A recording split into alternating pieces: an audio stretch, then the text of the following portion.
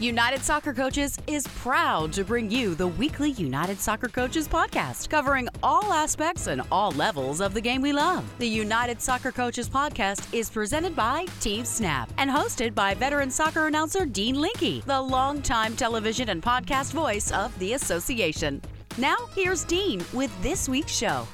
I am Dean Linke. Happy holidays and happy Christmas Eve as we bring you this special holiday edition of the United Soccer Coaches podcast, and it is most definitely special. We kick off with longtime Soccer America columnist Paul Gardner, who has been selected as the recipient of the inaugural United Soccer Coaches Media Career of Excellence Award. His quick wit and thoughtful insights are always welcome, and he delivers again on what he says is his first ever podcast appearance. Following Paul, we visit with Michael Francis Pallone, the son of longtime head coach Joe Pallone of the United States Military Academy. Michael's dad, Joe, passed away in 2002 at the age of 92, but United Soccer Coaches salutes what he did for the game by putting him into the Hall of Fame with the late, great Ziggy Schmid and Horst Richardson. A fixture on the Army sports scene for a period spanning 4 decades, Pallone retired as Army's all-time winningest men's soccer coach. He actually coached Michael, who we speak with at Army, and both Michael and his dad are also in the Army Sports Hall of Fame. Good to hear from Michael Pallone on behalf of his father. Ohio University's Masters of Coaching program received a certificate of appreciation, and Dr. David Carr, who heads up the Masters program and is on the United Soccer Coaches Board of Directors, will accept that certificate at the digital convention, and he joins me. 1991 world champion member of the U.S. women's national team, Amy Griffin, who is now the technical director for the OL Reign Academy, is moderating a panel at the digital convention called Embracing Challenges and Developing Resiliency. On her panel is U.S. women's soccer legend Christine Lilly, Brown University head coach Kia McNeil, and the talented Samantha Snow. Amy Griffin is on to break down that presentation, and we end by meeting Zach Kruger, a member of the 30 under 30 class and head coach at Seton Hill University. And we finish our Big Ten and 10 series by talking Rutgers women's soccer with their great head coach by way of Kearney, New Jersey, Mike O'Neill, and one of the best goalkeepers in Rutgers history, Casey Murphy. It's a holiday special, and it's all for you after this message from our presenting sponsor, Team Snap. Does managing your club or league feel like a second job? If so, you might need some help. With Team Snap, you can get it. Their customers save up to 15 hours each week on tasks such as communication, registration, scheduling, and more. Plus, everything you need is online, which means no more trips to the bank, no more lost checks, and no more colossal spreadsheets. Bring your club or league into the 21st century with Team Snap. Go to teamsnap.com to learn more. Team Snap is proud to be the presenting sponsor of the United Soccer Coaches podcast. United Soccer Coaches announced back on October 27th that longtime Soccer America columnist Paul Gardner has been selected as the recipient of the inaugural United Soccer Coaches Media Career of Excellence Award. The award was established to provide an opportunity for the association to recognize a media professional for a distinguished career covering the events and issues of soccer in the United States. The award will be presented during the association's annual awards ceremony taking place Wednesday, January 13, 2021, as part of the United Soccer Coaches Digital Convention. For over 5 decades, Paul Gardner has covered U.S. and international soccer, writing more than 1,000 columns for Soccer America. He has written for Sports Illustrated, the New York Times, USA Today, the New York Daily News, Sporting News, Village Voice, Times of London, The Guardian, and Independent, and has been a contributor to World Soccer in the UK for nearly 50 years. He served as a color commentary for the first ever live telecast of a World Cup final in the U.S. in 1982 and served alongside Jim McKay calling NASL games from 79 to 81. He did commentary for NBC at the 86 World Cup, then college games on ESPN. Gardner has covered 9 World Cups, 10 U-17 World Cups, in addition to FIFA U-20 World Cups, the Olympics, European Championship, and Copa America. And joining me now is the legend that is Paul Gardner. Paul, thanks for being on the United Soccer Coaches podcast.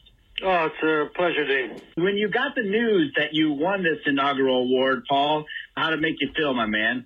Very pleased, obviously, and surprised because over the years I've had plenty of differences with coaches, not individual coaches particularly. I mean, obviously, if you're moving around the soccer world, you're going to run into and meet and get together with and get to know a lot of coaches, and I've done that.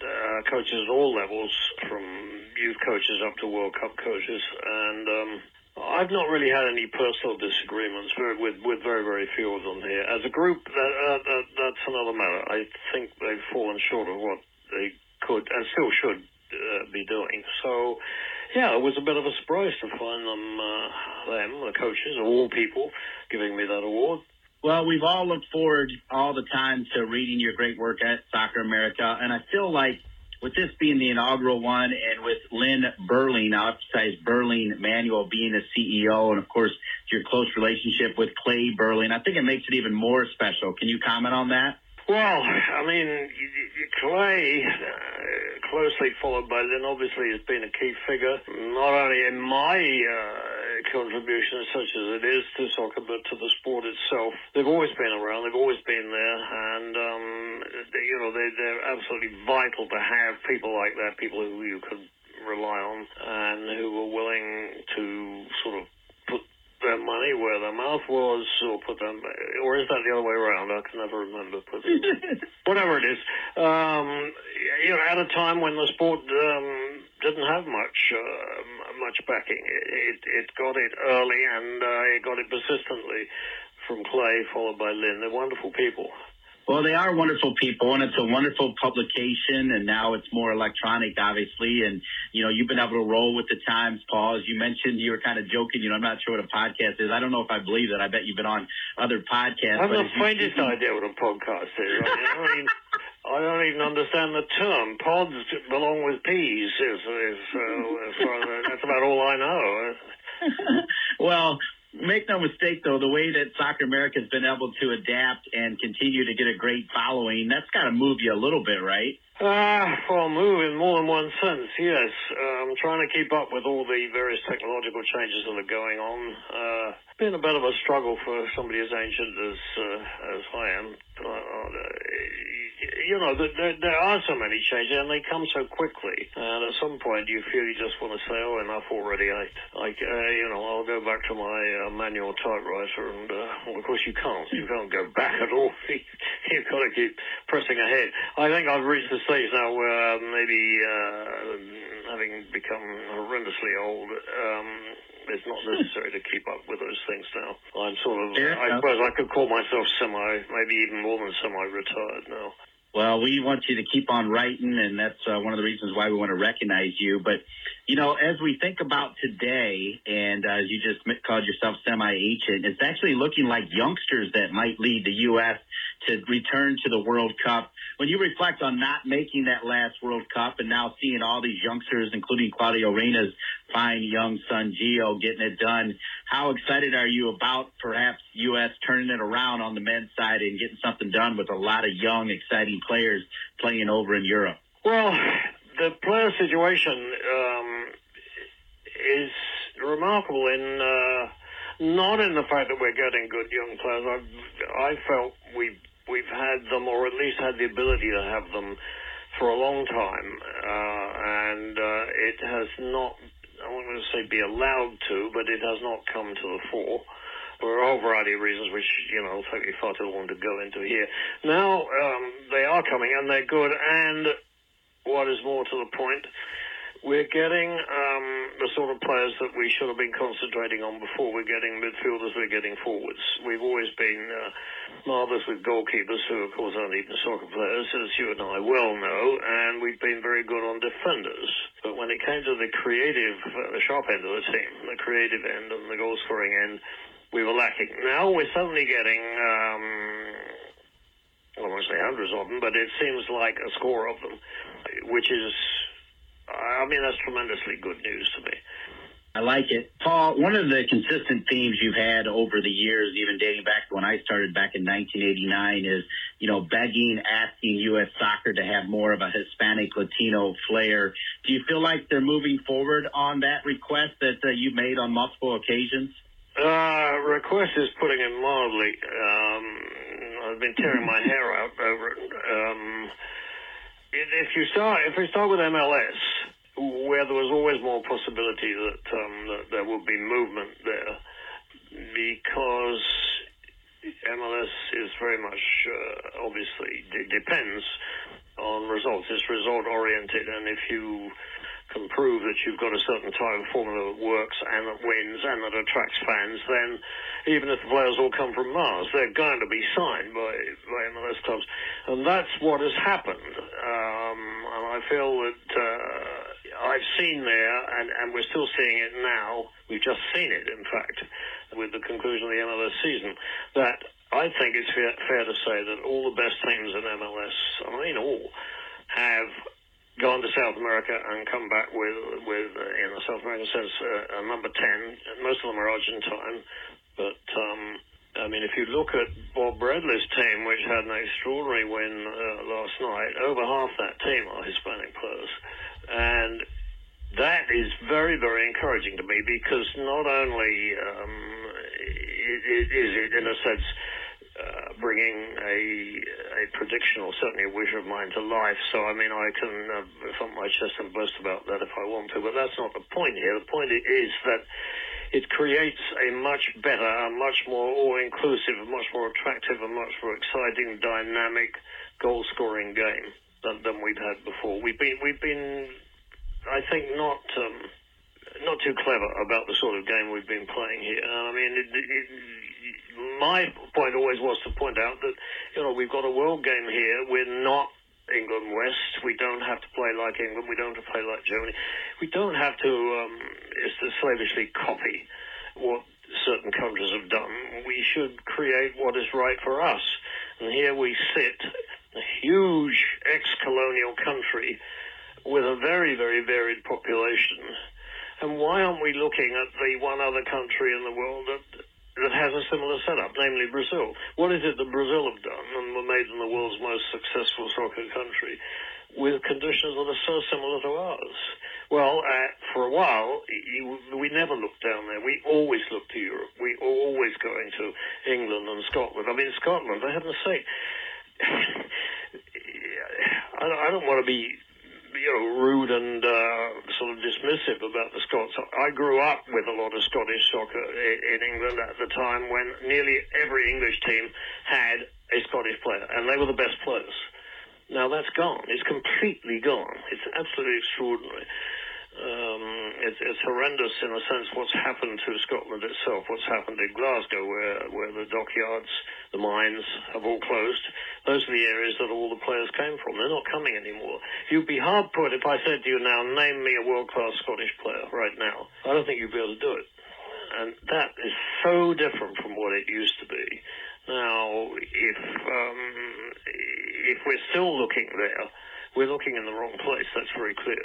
We should have been looking for much longer south of the border. And we're doing it now. Or MLS is doing it now. It's going to take... It shouldn't do this, and I'm not clear in my own mind exactly what the problem here is. But as far as the Federation is concerned, and as far as the national team is concerned, you can see things are beginning to turn around there. And at the youth level in particular, if you look at all the best youth teams in the country now, and you see how many of those teams are in California, Southern California, and maybe in Florida, maybe in Texas, in short, where the Hispanic players are. It's difficult now to... I think you've got to be deliberately perverse to not want to bring all that aboard, so to speak. Not to try and change it so that they play like England do. Not much point in that, is there? Bring them in and let them contribute what they can. I think with that we'll get the much more exciting, much more varied, much more lively game. A, that the fans here deserve, and B, that will get us where we want to be on the world scene. Great to kick off the United Soccer Coaches podcast with Paul Gardner, who wins the inaugural Media Long-Term Service Award from United Soccer Coaches. He'll be recognized midweek of the digital convention, January 11 through 15. Paul, if you can reflect a little bit. And, coming up after you actually is Michael Francis Falone, who'll be talking about his dad, who's going into the United Soccer Coaches Hall of Fame. A couple of weeks ago, I interviewed the two Schmid boys about Ziggy Schmid. Are there 3 or 4 people that come to mind that have made a difference for U.S. soccer that hold a special place in your heart, Paul, or is that too tough a question? I think there's a lot of such people, I think, who, at different times and in different areas of sport have been extremely influential and, maybe probably almost certainly haven't got the sort of exposure that they should have got. I'm thinking of people like Clive Toye, who had tremendous influence on the game when he was in charge of the Cosmos, because that really was the beginning of something quite different there. It didn't last okay, but it never went away. It's obviously everything he did there was so important, and it created something which proved that it was possible. That particular version of it, as I say, it disappeared after a while, which led a lot of people who hadn't thought about it too deeply, I think, to imagine, that's not going to work then. That version of it didn't, but what he was able to put into practice, what he could open people's eyes to see what there was in the future to be had there, that was so important, and I think he deserves a tremendous amount of respect there, which on the whole he didn't get, and I think it was very difficult for him to see MLS come along and follow in the footsteps of a lot that he'd done, and at the same time completely ignore him. That's I'm afraid what happens to a lot of pioneer type people. But I think Clive would be a good example of the sort of person that I'm talking about here. In the coaching confederation, I mean, there are a lot of people, a lot of coaches who, I think, good men who've had good ideas who've never basically had the opportunity to put them into practice. And by and large, I would be talking about people from the ranks of college coaching, who I spent a lot of time with. There was a time when I was very into college soccer because I felt that this was the future of the game. I was wrong. I recognized earlier than most, I think, that this wasn't going to go anywhere. But it was very sad to see, and I still see it, unfortunately, the thoughtful guys, the guys who knew that something had to change there and were always agitating for change, like changes to the rules, like changes in the season, and so on, who never ever got anywhere. It was just like really running into a brick wall, whether it was the NCAA who were thwarting them, or whether it was their own colleges, or different colleges in different setups who didn't want to agree with the soccer people themselves. It's a very difficult time for them, and there's a lot of good guys there. I'm thinking of people like John Rennie, for instance, who always made a lot of sense to me about what needed to be done to make college soccer more relevant, to make it a more impactful part of the soccer scene. More recently, Ray Reid at Connecticut, the same story exactly. Years later, the same thing. Having good ideas, having marvelous ideas, being full of enthusiasm for them, putting them before people, putting them before the NCAA, trying to get them implemented and really not getting anywhere. And it's been very sad to watch that. The ability of those people to keep going in the face of more or less constant reversal of what they're trying to do was always seemed to me pretty remarkable, I must say. Yeah. Respect and rewards and awards come in different forms. My last question here is we have just a couple more minutes with the legendary Paul Gardner. And before you ask your last question, let me ask my last one. How does one receive an award at a convention that isn't being held? I don't understand all that. Well, it'll be that technology that I should shut up about, because I won't understand it anyway.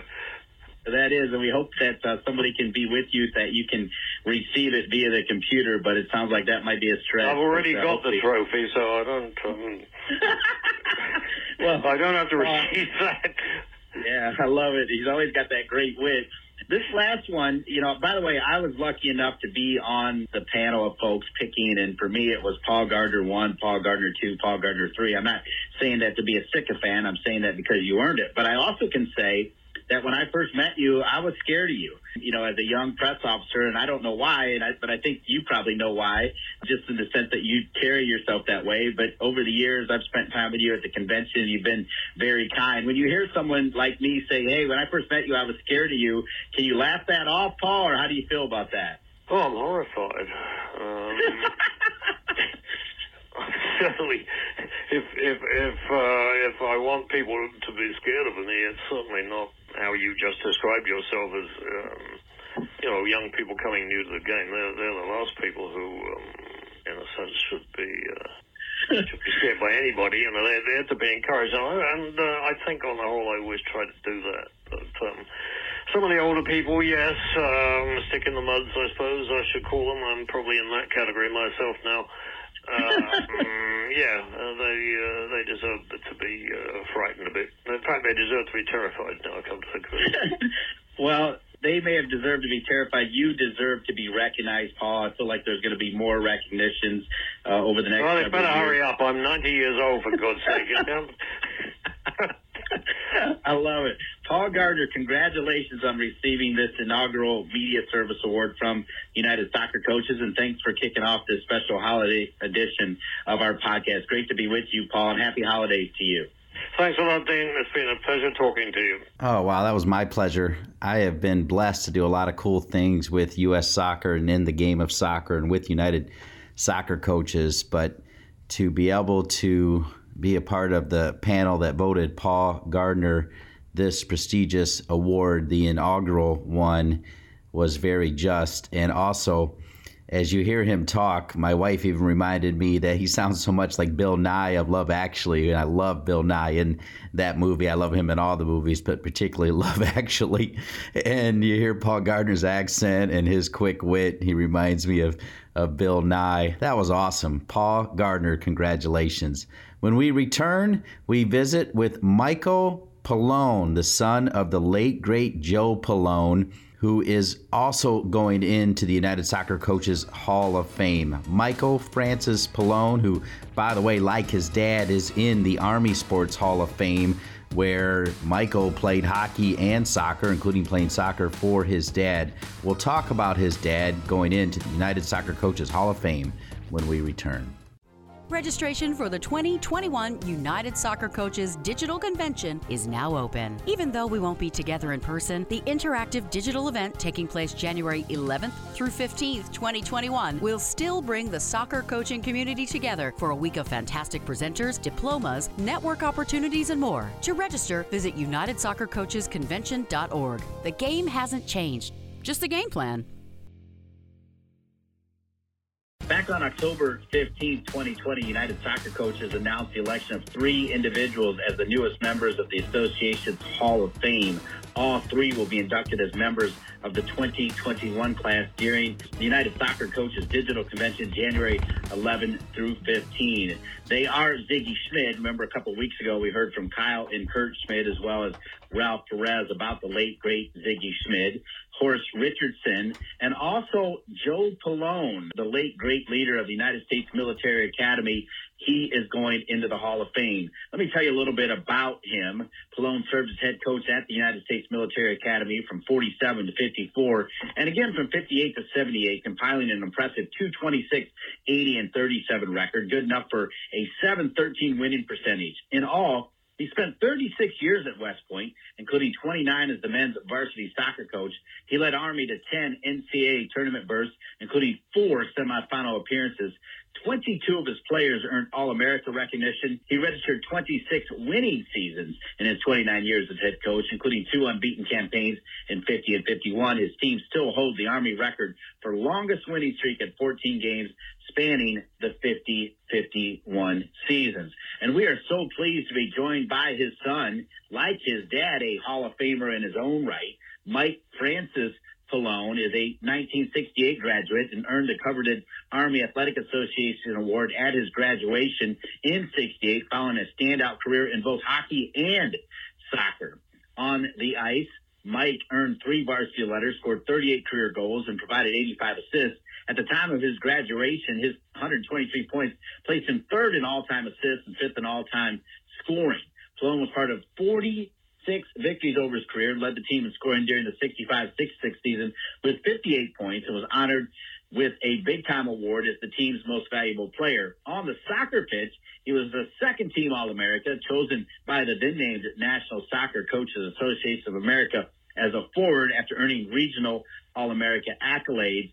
Pallone helped Army to NCAA bids in all 3 of his seasons as a varsity letter winner. And as we said, his father, the late, great Joe Pallone, was also inducted into the Army Sports Hall of Fame in 2004. Michael Francis Pallone, thanks for being on the United Soccer Coaches podcast presented by Team Snap. It's my honor. Thank you very much. Yeah. Now, we understand your dad, who had an incredible career, passed away in 2002 at the age of 92, an incredible run. And, of course, we just had Ziggy Schmid's kids on as Ziggy passed away in 2018 at the age of 65. When you were notified that your dad was going into the United Soccer Coaches, formerly NSCAA Hall of Fame, how did it make you feel, Michael? Well, it felt wonderful. I was only sad that my dad wasn't around to accept the honor himself. Yeah, well said. And it sounds like, I'm guessing you played for him at Army. Is that right? Am I getting that right? You got that right. I did play for him. And I've said on a couple of occasions, when I played for him, I religiously tried to call him coach. And I think I only screwed up a few times. And luckily, my teammates had a big kick out of it. I like it. What's the best way, and I know he's your dad, but if you were with your teammates and you guys were talking about your dad, Joe Pallone, and his Hall of Fame career, now his United Soccer Coaches Hall of Fame career, what's the best way to describe the kind of person he was and the kind of coach he was?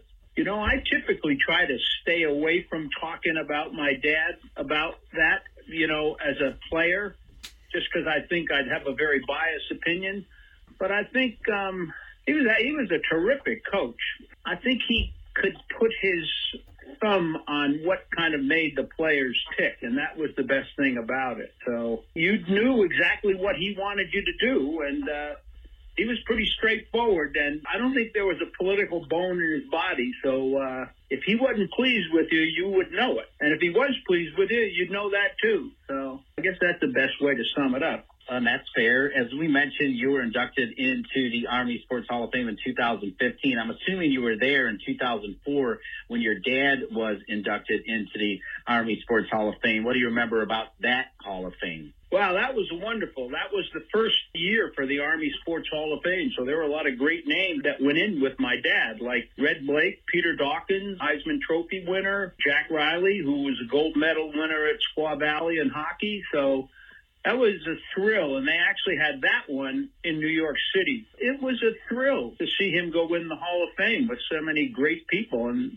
being in the first class was quite an honor that I'm sure he would have relished.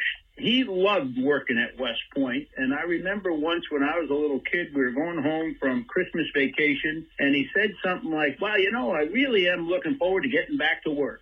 And I thought, even as a little kid, boy, I sure hope when I get old I'd find a job that I like as much as that. So you mentioned earlier that you kind of tried to stay away from talking about what your dad was like as a coach and a person, but I'm assuming you're going to be the man speaking on behalf of your dad as he goes into the United Soccer Coaches Hall of Fame. If I'm wrong on that, correct me. If I'm right, what are some of the key points you're hoping to get across on that special evening come mid-January? Well, I thought I'd spend most of the time just thanking an awful lot of people that made his career and made his stay at West Point so pleasant for him. That would include a selection committee and the members of the United Soccer Coaches Association for this wonderful honor.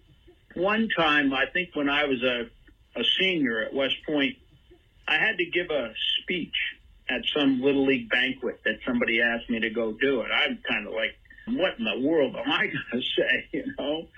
And so I asked him about it, and he said, you know, just talk about pride. I go, yeah. And he goes, yeah, P equals perseverance, R is respect, I is integrity, D is determination, and E is enthusiasm. And so that was a pretty good thing to do. And then when I thought about that, and I had to write something for the Army Soccer. They have an alumni association, and they asked me to write something about that. And I put something in there about that.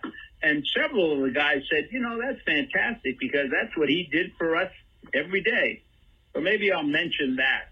I'm assuming it's a night that everybody named Pallone and the entire family tree will want to get glued in on, right? I'm sure they will, yeah. And I think there are a lot of his former players that also want to do that. I'm not surprised, as he certainly had a long run. It's interesting, I just interviewed Paul Gardner, who at 90 is still writing at Soccer America. Your dad went to 92, so certainly he had a great run. What do you remember about some of his later years of life, Michael? Well, they moved off of West Point as they had to when he retired in August of 1980, but they only lived maybe 5, 6, 8 miles away. So he enjoyed going to Army soccer games. He loved going to Army football games, and he just liked hanging around the place. I guess we'll end with this, kind of similar to my first question. As he looks down from heaven and watches you accept this award, being inducted into the United Soccer Coaches Hall of Fame, very prestigious. What do you think will be on his mind as he looks down and watches your speech and you figure out what you're going to talk about? Well, I think he'd be very, very, very proud of the fact that he's going into the Hall of Fame. He'd probably be very sad that he wasn't there to thank everybody himself and to tell you how much this really, really meant to or means to him. I guess that's what I would say. That works for me, and you certainly know what it's like to be in the Hall of Fame, as we mentioned already, part of the Army Hall of Fame, where his dad is also in the Army Sports Hall of Fame, but now his dad is going to go into the United Soccer Coaches Hall of Fame, and Michael Francis Pallone will be there to accept that great honor as part of the digital convention. Thanks for being part of the United Soccer Coaches podcast and teasing that event that's coming up in early January. Pleasure to spend time with you, Michael Francis Pallone, and congratulations in honor of your father. Thank you very much. I'm sure that he is beaming from above.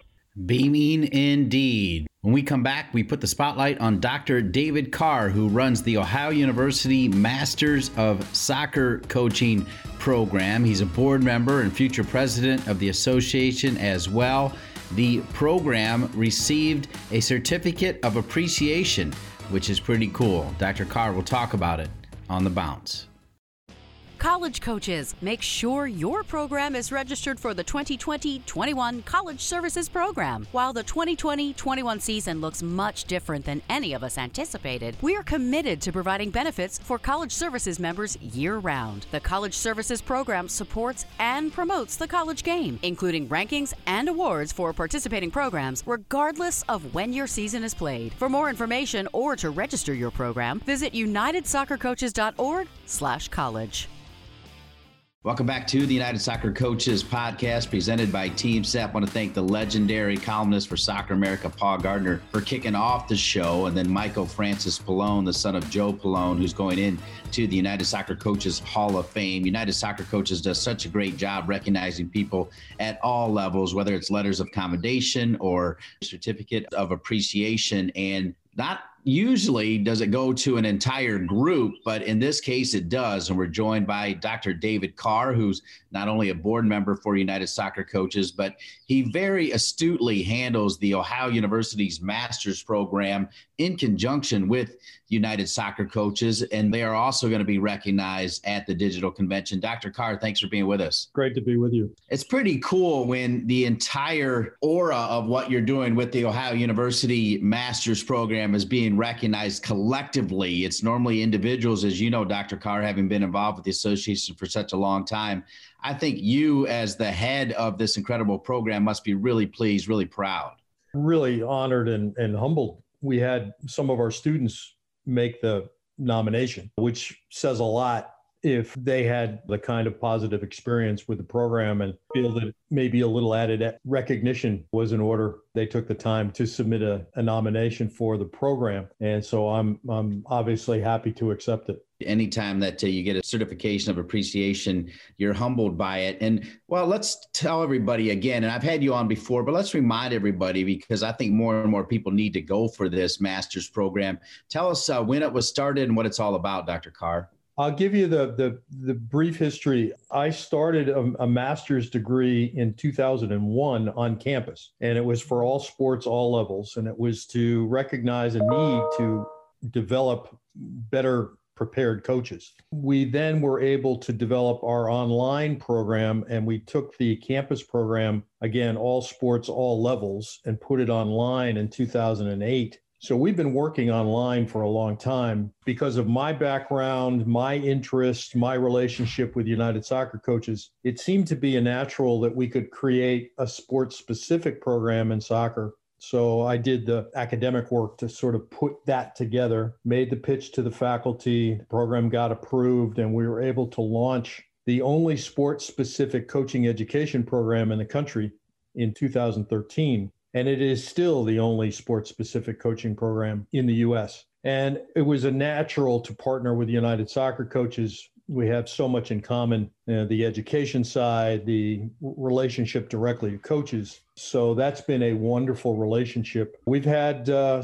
somewhere in the neighborhood of 175 graduates that actually have a master's degree in soccer coaching. We admit 2 groups a year in January and June, and we have approximately 65 currently enrolled students in the program, and we're getting ready for our next group that's going to join us at the convention. The success stories coming out of it, it's interesting hosting this podcast. We spend time meeting all 30 members of the 30 under 30, and then every once in a while I run into members that went through your program getting their Masters of Coaching at Ohio University. The success stories are amazing. They talk about having that master's made a big difference in them getting their dream jobs. We were very confident that if somebody were to enroll and go through the program, earn their degree, and then pursue what their personal or professional interest was in the game, having that degree was going to at least open a door. They still had to walk through the door. They still had to make the case for their abilities to be the coach at whatever particular level. But it's worked out really well that it is,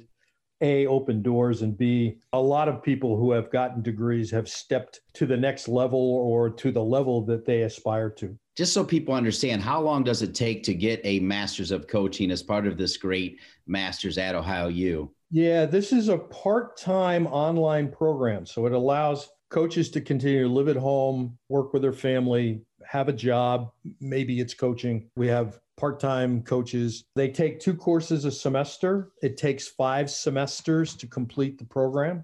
It's 30 credit hours. It's 9 online courses. And then we have a short 5-day residency designed at the beginning and another one designed at the end, where we bring those coaches together. We actually can work with them on the field, do some other classroom specialty kinds of things that are sometimes easier to do in face-to-face environments rather than online. Roughly 18 to 20 months. 18 to 20 months. Outstanding. We're here with Dr.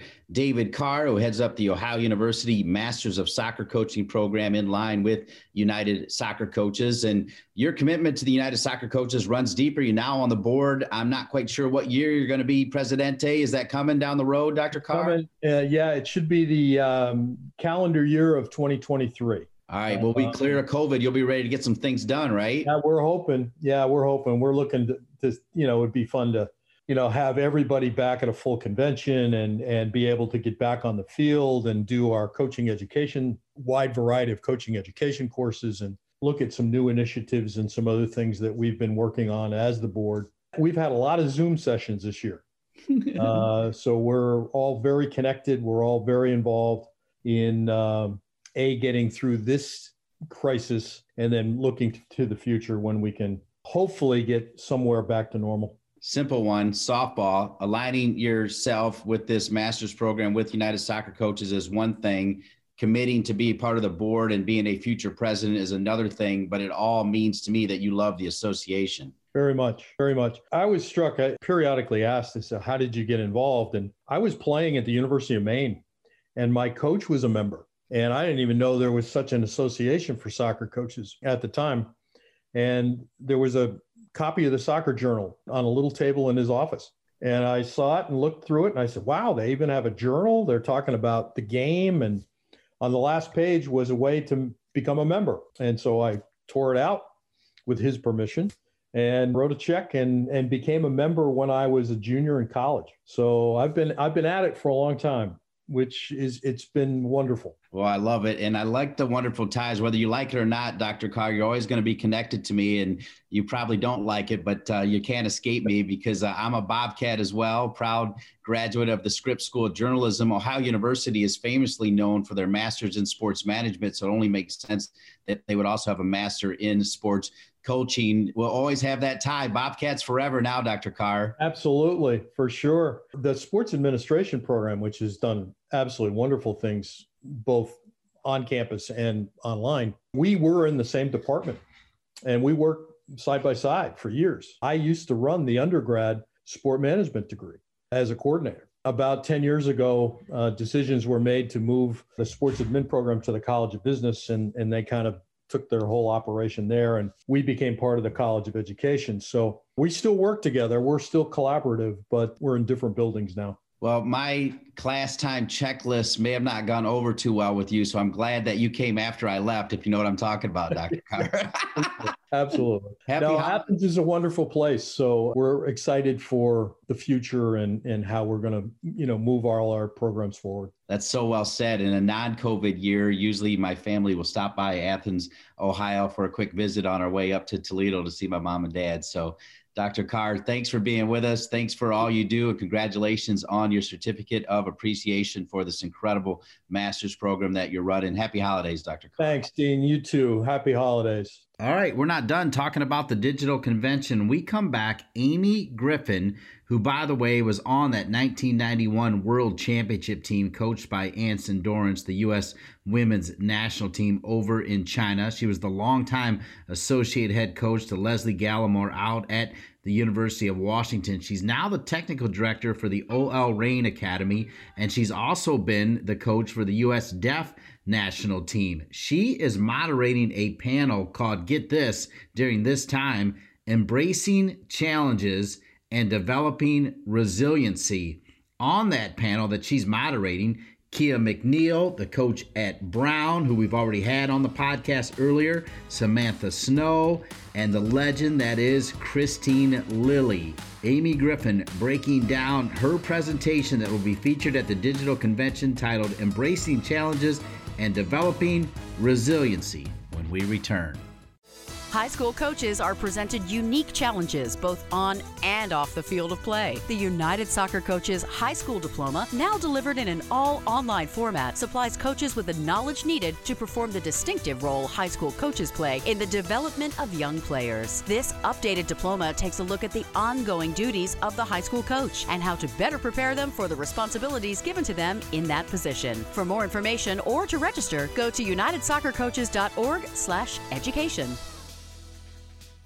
Welcome back to the United Soccer Coaches Podcast, a laser focus on the 2021 United Soccer Coaches Convention, which will be January 11 through 15. We've talked to award winners, and now we want to talk to a presenter. She is actually moderating a great presentation called Embracing Challenges and Developing Resilience. And we're talking about Amy Griffin, who I've known forever. She was a part of that 91 team that won the World Championship under Anson Dorrance. On that team was Christine Lilly, who, by the way, is on this panel, along with Kia McNeil, who we've had on the podcast, and Samantha Snow. Amy Griffin, welcome to the United Soccer Coaches Podcast, and happy holidays to you and your family. Thank you. Same goes to you. First of all, Amy Griffin, by the way, is now the technical director of the O.L. Reign Academy. She's also been the longtime coach of the Deaf U.S. national team. We'll talk a little bit about that, but this is a great topic. I mean, you talk about embracing challenges and developing resilience. COVID will do a little bit of that for you, right? For sure. I mean, that's such a great example, is some people think you either have it or you don't. And I'm sure there's some people now that maybe didn't think they had that resilience piece that have learned it can be learned, because we have been forced to learn it. It's all a matter of perspective. Well, let's dive into this, because I understand it's already done. It'll be part of the January 11 through 15. And I understand it's a can't miss. And Kia's a rock star. It's so great to see what she's doing as one of a handful of African-American head coaches. Christine Lilly, one of the all-time greats, and Samantha Snow, a mover and a shaker. What are some things that you pulled out of the presentation? Obviously, don't give everything away, Amy, but tease us a little bit. I had a wonderful time moderating because I learned a lot. I think everyone has some insightful stories, and I think stories have this gravitational pull to, well, what's next? So I think the stories, and then, well, what are some actual to-do items other than just listening to the fluff? And I think there was some really great insight at what has worked for those coaches. I mean, Kristine Lilly, more career appearances than anyone in the world, both male or female. If anyone wants to talk about resilience, there you have it. And even the important role these coaches have in sharing their stories and showing these young athletes how they can do the very same things. And like, Kia said, adversity is hard. Adversity is hard. So it's the coach's job to help teach these players how to not just go to the wall and run away from it, but go through the wall and get out on the other side, and the value in that for now while they're going through sports and on forever. And what do you remember about the words of wisdom from Samantha Snow? Well, it was funny because when I first interviewed her before we got on the podcast, she goes, I don't know why we should be doing this. I mean, I don't know. I mean, there's nothing special about me. I mean, absolutely nothing has come easy and nothing has gone as planned. And I said, that's exactly why you're here, right? And she was one of those people that said, in 1 year, I'm going to be here at place X, and in 5 years, I'm going to be here. And she's nowhere where she thought she'd be, but she's in a much better place, both emotionally and what she knows she can give to the communities that she serves, because she was willing to be vulnerable and willing to say, okay, if I have an injury or if this has happened in my life, how can I make the most of it? And been able to sort of pivot versus being so laser focused on what she thinks she's supposed to do, or taking this setback as something that defines her.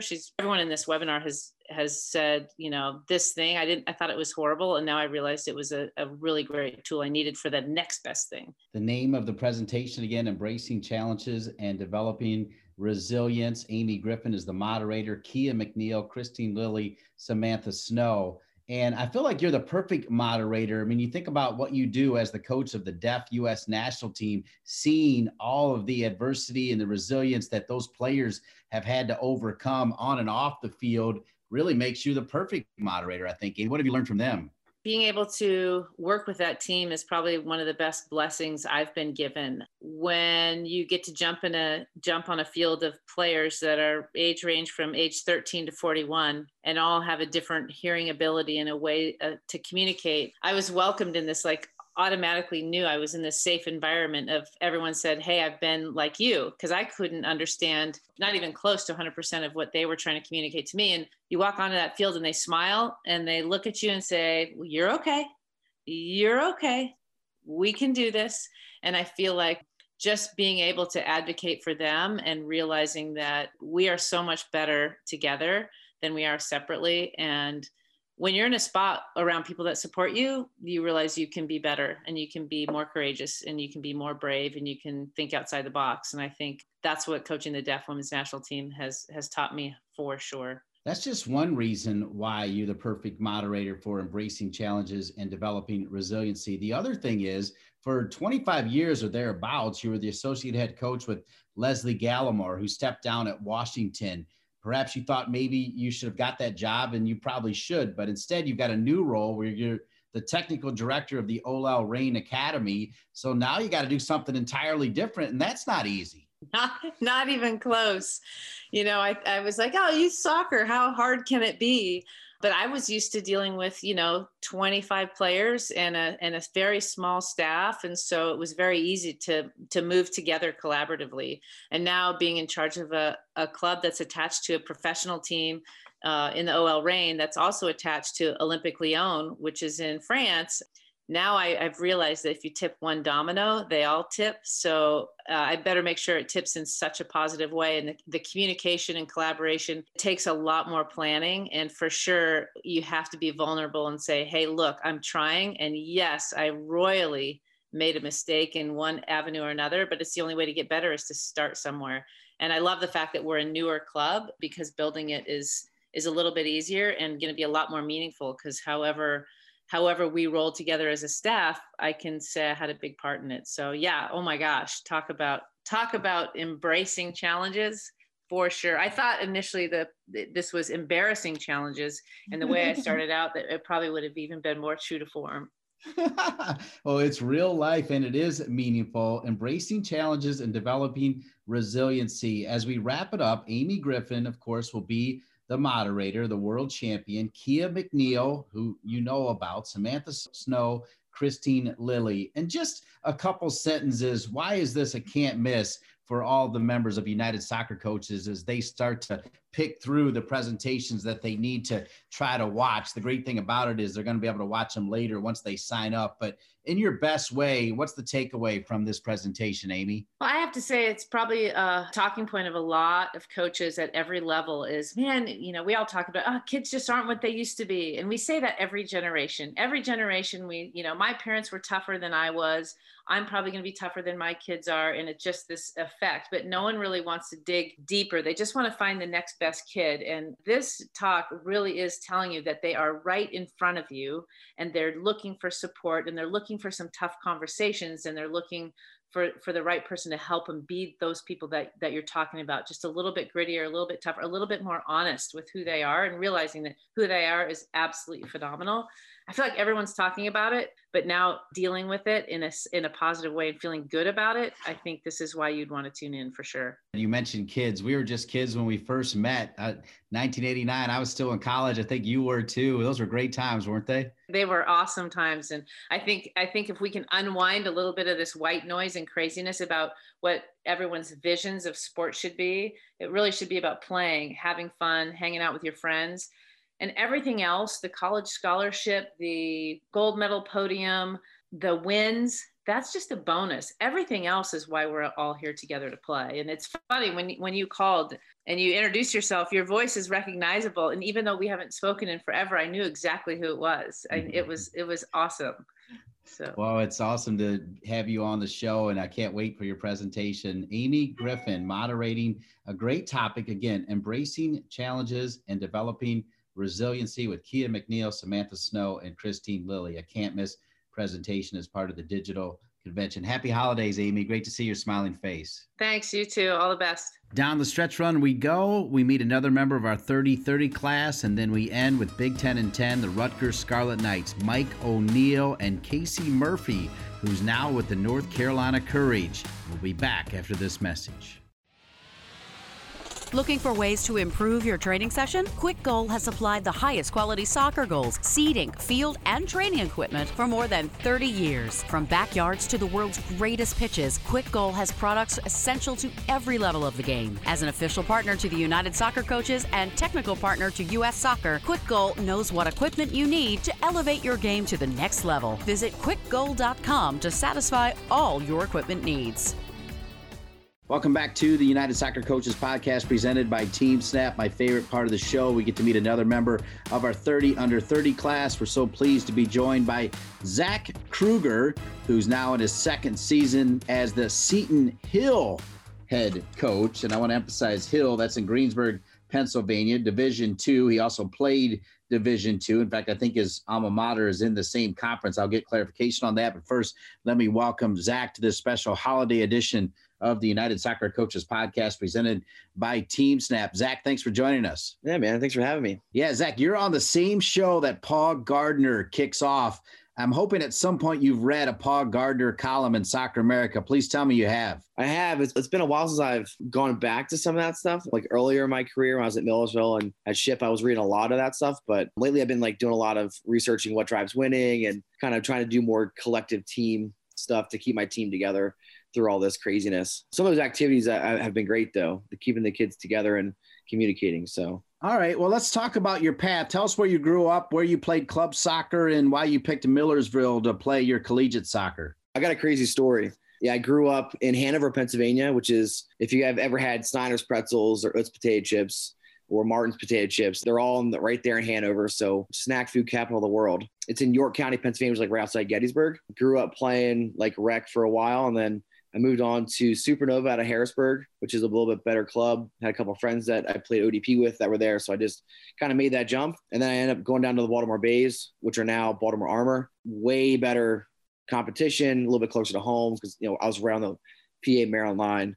So I did that through high school. Some of my friends who I'm still best friends with today, they all played club with me. So we all stayed pretty close, which has been great. I actually went to a Division III school and then transferred into Millersville. Didn't realize though when I transferred to Millersville that they were ranked number 1 in the country for Division II on the men's side. So going from a Division III school in Virginia, then transferring to Millersville, it was an eye opener from like a level. But I loved it. It was a lot of fun, and I had a couple injuries, so I ended up coaching earlier and then going back to playing then later, a little bit closer to home too. I don't know. The state school environment for Millersville was a much better fit for me as a student, more so than an athlete, but it just worked out that it was a great place for me to play as well. Well, and you spent some time, as you mentioned, even while you were playing there coaching, you stayed around and then you went to a couple of different places. Talk about where you've coached before you arrived at Seton Hill University with the Griffins. Yeah, so I left Millersville in 2014, and I took over a high school program in Maryland down towards Annapolis. I coached the girls there for 2 years, went to one sectional final and then one regional final, which is like our district championship or, whatever states call it. Very, very good talent. We were a large school, so we were in the largest division we could be in. I actually lost to my roommate both times, so that was fun. So then, after my second year, I was like, I really enjoy – I was also a teacher at a high school. So I was like, man, I really enjoy the coaching piece a lot more than I thought that I really would. I reached back out to my mentors and they said, well, if it's working out and you really like it, and you're finding a lot of success and you want to make that jump back into the college level, then go be a grad assistant. So I applied to a bunch of positions. Just so happened that Widow at Millersville was a good friend with Jeremy at SHIP. So the same conference again. So I made the move as my wife, well, now wife is graduating. We made the move to Shippensburg. So I go be a grad assistant. Piece of advice, don't ever go make money to then go back to not making money. That was tough. that was a rough time to be alive. But we moved to Shippensburg for 2 years, graduated my master's in education, coached both sides of the ball there. I graduated there and I took a job as a part-time head coach at a Division III school. It's called Wilson College, which is 10 minutes south of SHIP. It was in Chambersburg, ranked there's 438 teams in Division III. When I took over the program, they had 126 goals against and were ranked 436th. So, you had to step out on a limb and take an opportunity. So it also provided a place for my wife to keep her job where she was, decided to do that. Did that for a year. I was applying to places, but nothing really stuck. Wasn't really getting too many interviews. And then Andy at Seton Hill called me and he's like, hey man, my wife's from North Carolina. She's been wanting to have kids. So we're going to be moving closer to her parents. He's like, so I just got a job in North Carolina. Would you be interested in Seton Hill? And I was like, absolutely, I would be. So he gave my information to the AD. He's like, hopefully we'll get you an interview. And then from there, you got to sell yourself. So got an interview and then got really, really lucky, fortunate. The other finalists that I know were for the job were also very, very qualified, very good coaches. One of them's one of my best friends. So, we're really fortunate to be in the position we're in. So that's kind of my story. I like that story. And I like the way you tell it as well with great passion. What was your story about wanting to be a part of the 30 under 30? Had you tried a couple times or what made you say, hey, I want to be a part of this great class? I applied for that every year for the last 4 years. This is my last chance of getting it. And I actually reached out to a bunch of my friends who were in the program the last couple of years, asking for advice of how to get in. It just provides a platform for people to connect. It's obviously a learning opportunity to get to meet people who come from different backgrounds, different, ethnic backgrounds as well, cultural backgrounds. It's just another way to continue to learn and grow as a coach. I'm very involved. I coach ODP, coach club, coach college. So for me, it's a way that can hopefully impact my players in a better way and give them more opportunities too. So, it's just something for me that was always I absolutely want to do this. I want to learn. I want to grow. And this is just the program that if you want to do that, and as a young coach, I want to have a successful career. So this is a platform to help me as a younger coach. And, why would you not jump in that? I feel like everyone has a little bit different takeaway from the program, I'm sure. But for me, it's just about trying to be a sponge. I'm still not 30 years old yet. So trying to be a sponge, learn. And then hopefully when I'm 60, I'm still doing this. Well said indeed, as we already had Paul Gardner and we also had the son of Joe Pallone, who's going into the United Soccer Coaches Hall of Fame. Who knows, 40 years from now, we could be talking to you, Zach, about going into the Hall of Fame. When you got the call that you were part of this 30 under 30 class, who was the first person you called? Was it your wife or your mom? Funny story with that, man. I run a podcast too. So I was actually recording a podcast episode and I got the call and I stopped mid-sentence. I'm like, my buddy Cole Orner, who also was trying to get into the program. I was like, yo, dude, I think this is them calling me that I got in. And then they emailed me. So, because I had all my screens up, as we were recording. So we actually got a live like recorded reaction of me getting it. And I was just like, I was so happy. It was awesome. And obviously like I freaked out. It was, one of those things that I felt like I've been trying to kind of get into and for a long time now. And, last year I thought I had a chance, but they got in like the upper 90 or whatever that program was called. And then nothing really came out of that, but that was something that I was like, all right, I'm getting closer. Like, I feel like I'm getting there. And so I went and got my C license. So that I think maybe was another little piece that I could have, just to help me at least try and get in. So yeah, I have a recording of it. It's kind of embarrassing, honestly, how I was like a little kid with it, but that's awesome. I check that out. We're all about plugging and promoting on this show. Tell me about your podcast, when you started it, and how often it airs and where we can find it. It's called The Set Position. So I was a goalkeeper, and my best friend Cole was a goalkeeper as well. We both played at Millersville together. Well, he was after me, but we both played at Millersville. He's the assistant women's coach at North Carolina Wesleyan, which is a Division III school in the USA South. So we record we were doing it every day during quarantine. We were like, we got to keep doing something. You can find on Spotify. We're on Instagram. We've had Omar Zini on, who's also in the 30 under 30 class. He's another goalkeeper guy who's is brilliant. If you haven't watched him at all, like, you guys are missing out. He's amazing. So yeah, it's just about connecting with coaches and sharing stories, honestly. Like, I mean, when you guys go to the convention, everyone goes out and has dinner or gets beers together, and we all talk about all these stories.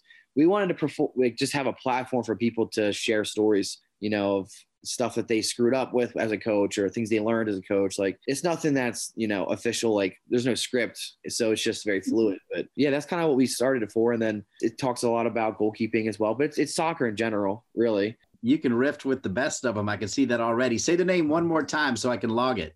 Yeah. It's called The Set Position. The Set Position. Okay, that's fantastic.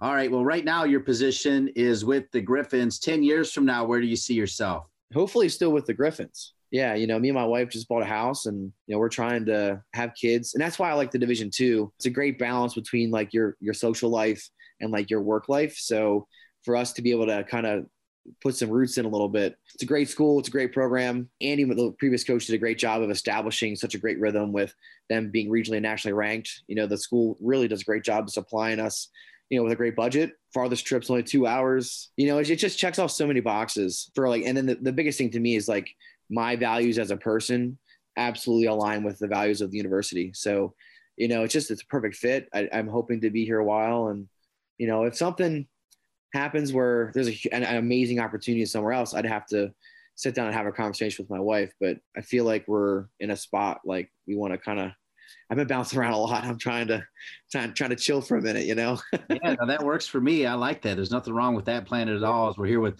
30 under 30 member Zach Kruger as part of our holiday edition of the United Soccer Coaches podcast. I want to end with this because you look like a fun guy. I love that you're doing that podcast, and you look like you also like sports outside of soccer. I'm not sure about that or not, but if you could give us your favorite team, soccer and otherwise, who are the teams that you root for, Zach? Yeah, I am a Chelsea fan because the Baltimore Bays were sponsored by Chelsea. So I was like, I guess I'm a Chelsea fan. I'm from outside Baltimore, like Hanover, Pennsylvania is right outside, within an hour of Baltimore. So I'm a huge Ravens fan, even though I live in Pittsburgh. I get crap for that all the time, but it's cool. I love the Caps, the Washington Capitals. Hockey is the one sport I wish I would have been able to play, which I never did. And then the Orioles, they're not great, but I try to support them still. I'll tell you what, it took you 4 years to get in. I'm thinking it'll probably take me 14 years to get on your podcast, but I'll keep hoping. There's a dream out there for me, Zach. You know what I mean? If you want to come on, man, absolutely. I mean, your podcast is obviously legendary. So if you want to come on and help us out, that'd be great. Anytime, my man. I like the way you talk. I like your energy, and this is great to spend time with you. Happy holidays to you and your wife, and good luck growing that family, and good luck with the Griffins, my man. Oh, I appreciate it. Thank you so much. You as well, man. Have a great holiday with your family, and I know you do a lot, so try and take a minute and spend a day with some family, That sounds good. Zach Kruger, 30 under 30. We're back to wrap it up with Rutgers women's soccer. Michael Neal, Casey Murphy to end the show.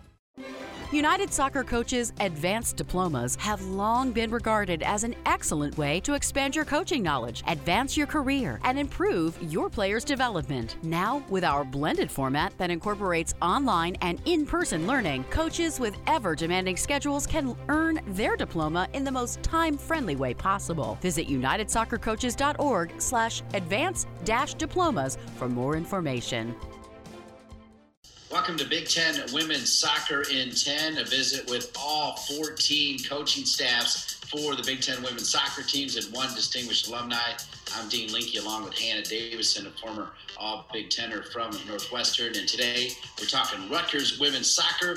That means we get to hang out with their top man, Mike O'Neill, and arguably one of the best ever to play goal in the Big Ten, Rutgers two-time Big Ten Goalkeeper of the Year, Casey Murphy. Mike, as we start, I do like to make a couple points, and that is I need to remind people that Tony Meola, John Harkes, and even Tab Ramos to a lesser degree are not the only reason that Kearney, New Jersey is Soccer Town, USA. I got to give you props there.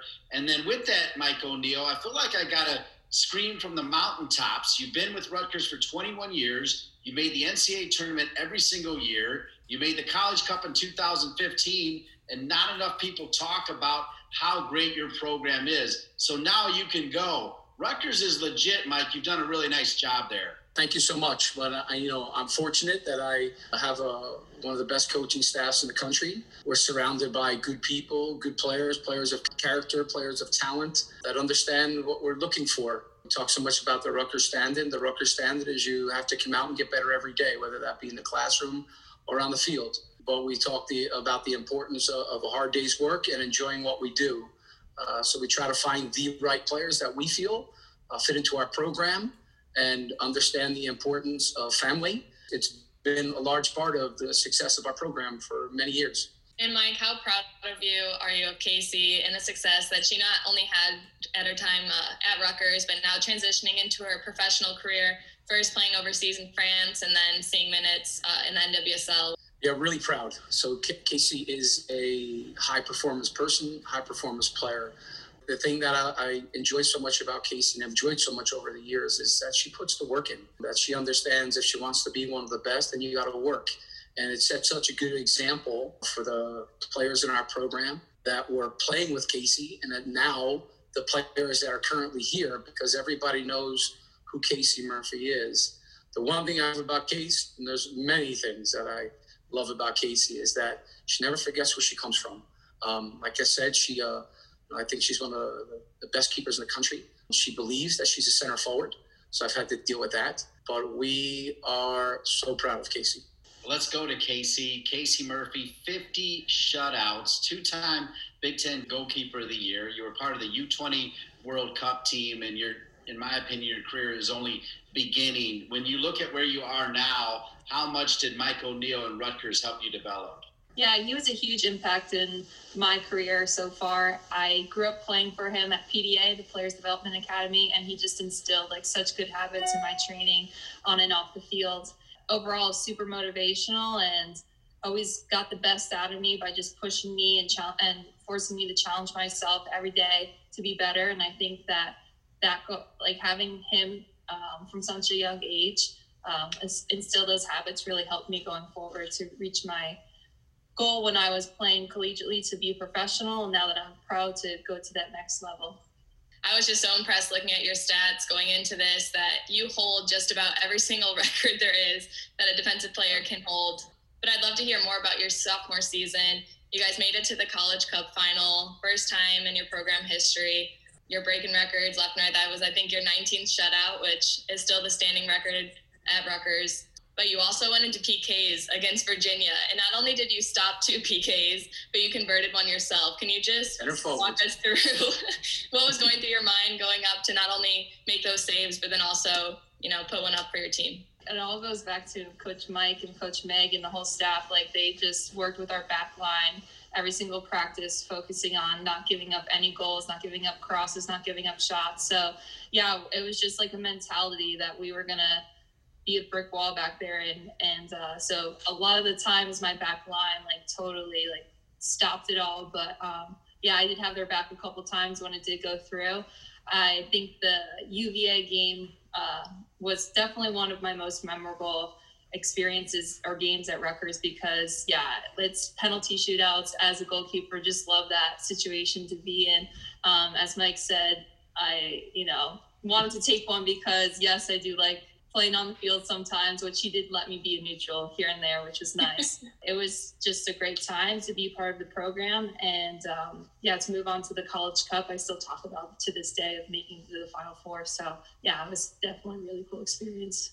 Mike, as you know, because of the U20 World Cup, Casey Murphy actually had an extra year of eligibility. She went to you to make that decision. What do you remember about that time? Yeah, I remember when she came back from the U20. When she came back, she was pretty adamant that playing pro was the priority. But it was important to me and important to her mother and father that she got at least another year in to get closer to that degree. So she made the decision to come back. And like Hannah said, there's the records that she broke. I don't know if she came back for a fourth year, there wouldn't have been a record that she wouldn't have broke. But she broke records, won awards, and got prepared for that decision. Coming back from the U20s, it was clear that this was something that she wanted to do. And we didn't really, that her senior, time that she had to make the decision to come back, I don't even think we discussed it much, Case, right? We both just felt you were ready. And I remember Casey came back one time and asked me, she says, how come you never asked me to stay? I just knew she was ready. And for me, it's I support Casey in that decision. Reflect on that, Case. Yeah, it goes back to his support since I was 13 years old playing for PDA. Like, he's always had my back. He's always had my best interests, pushed me to be my best. And I think we knew when I got back from playing with the under-20s in the World Cup that it was time for me to, take the next step, embrace the next challenge. And for me, that was going overseas and playing. And obviously it was very emotional at the time to not play another year with Mike and the coaching staff there. My goalkeeper coach, Lou Bosch, is absolutely unbelievable. One of the best goalkeeper coaches I've ever trained with. So to leave that was very hard, but I knew that I needed that game experience, especially overseas, to start to take the next steps to playing at the highest level. Mike O'Neill, to you, Casey Murphy personifies Rutgers women's soccer because why? Because every day Casey goes out to get better. We talk so much about coming out, working hard. At the end of the day, you need to be able to look at yourself and recognize that you became a better player today. And I think that we've had some great players in our program. And I think that was one of the driving forces for Casey, is that there wasn't a day that she didn't come out onto the pitch to get better. And finally, Casey Murphy, when you think of Rutgers women's soccer in one sentence, it means what to you? Like Mike said, it's where I came from. And so I think about it every day and the culture they have there and the habits they instilled in me. And it's just such a great environment and team to be a part of. Pay attention, folks. Since Mike O'Neill's taken over, Rutgers has been in the NCAA tournament every single year. Pay attention. Thanks for being with us. Mike O'Neill, Casey Murphy, Rutgers women's soccer, Big Ten women's soccer in 10. So that's going to do it for our special holiday edition of the United Soccer Coaches Podcast presented by Team Snap. I want to thank Sean Chevrolet and Mike Knipper of United Soccer Coaches and all the great people there. I want to thank Colin Thrash for producing this great show. And on behalf of each and every member of United Soccer Coaches, happy holidays. I'm Dean Linke. We'll see you next week. Thanks for listening to the weekly United Soccer Coaches podcast presented by Team Snap. To learn more, visit unitedsoccercoaches.org and teamsnap.com.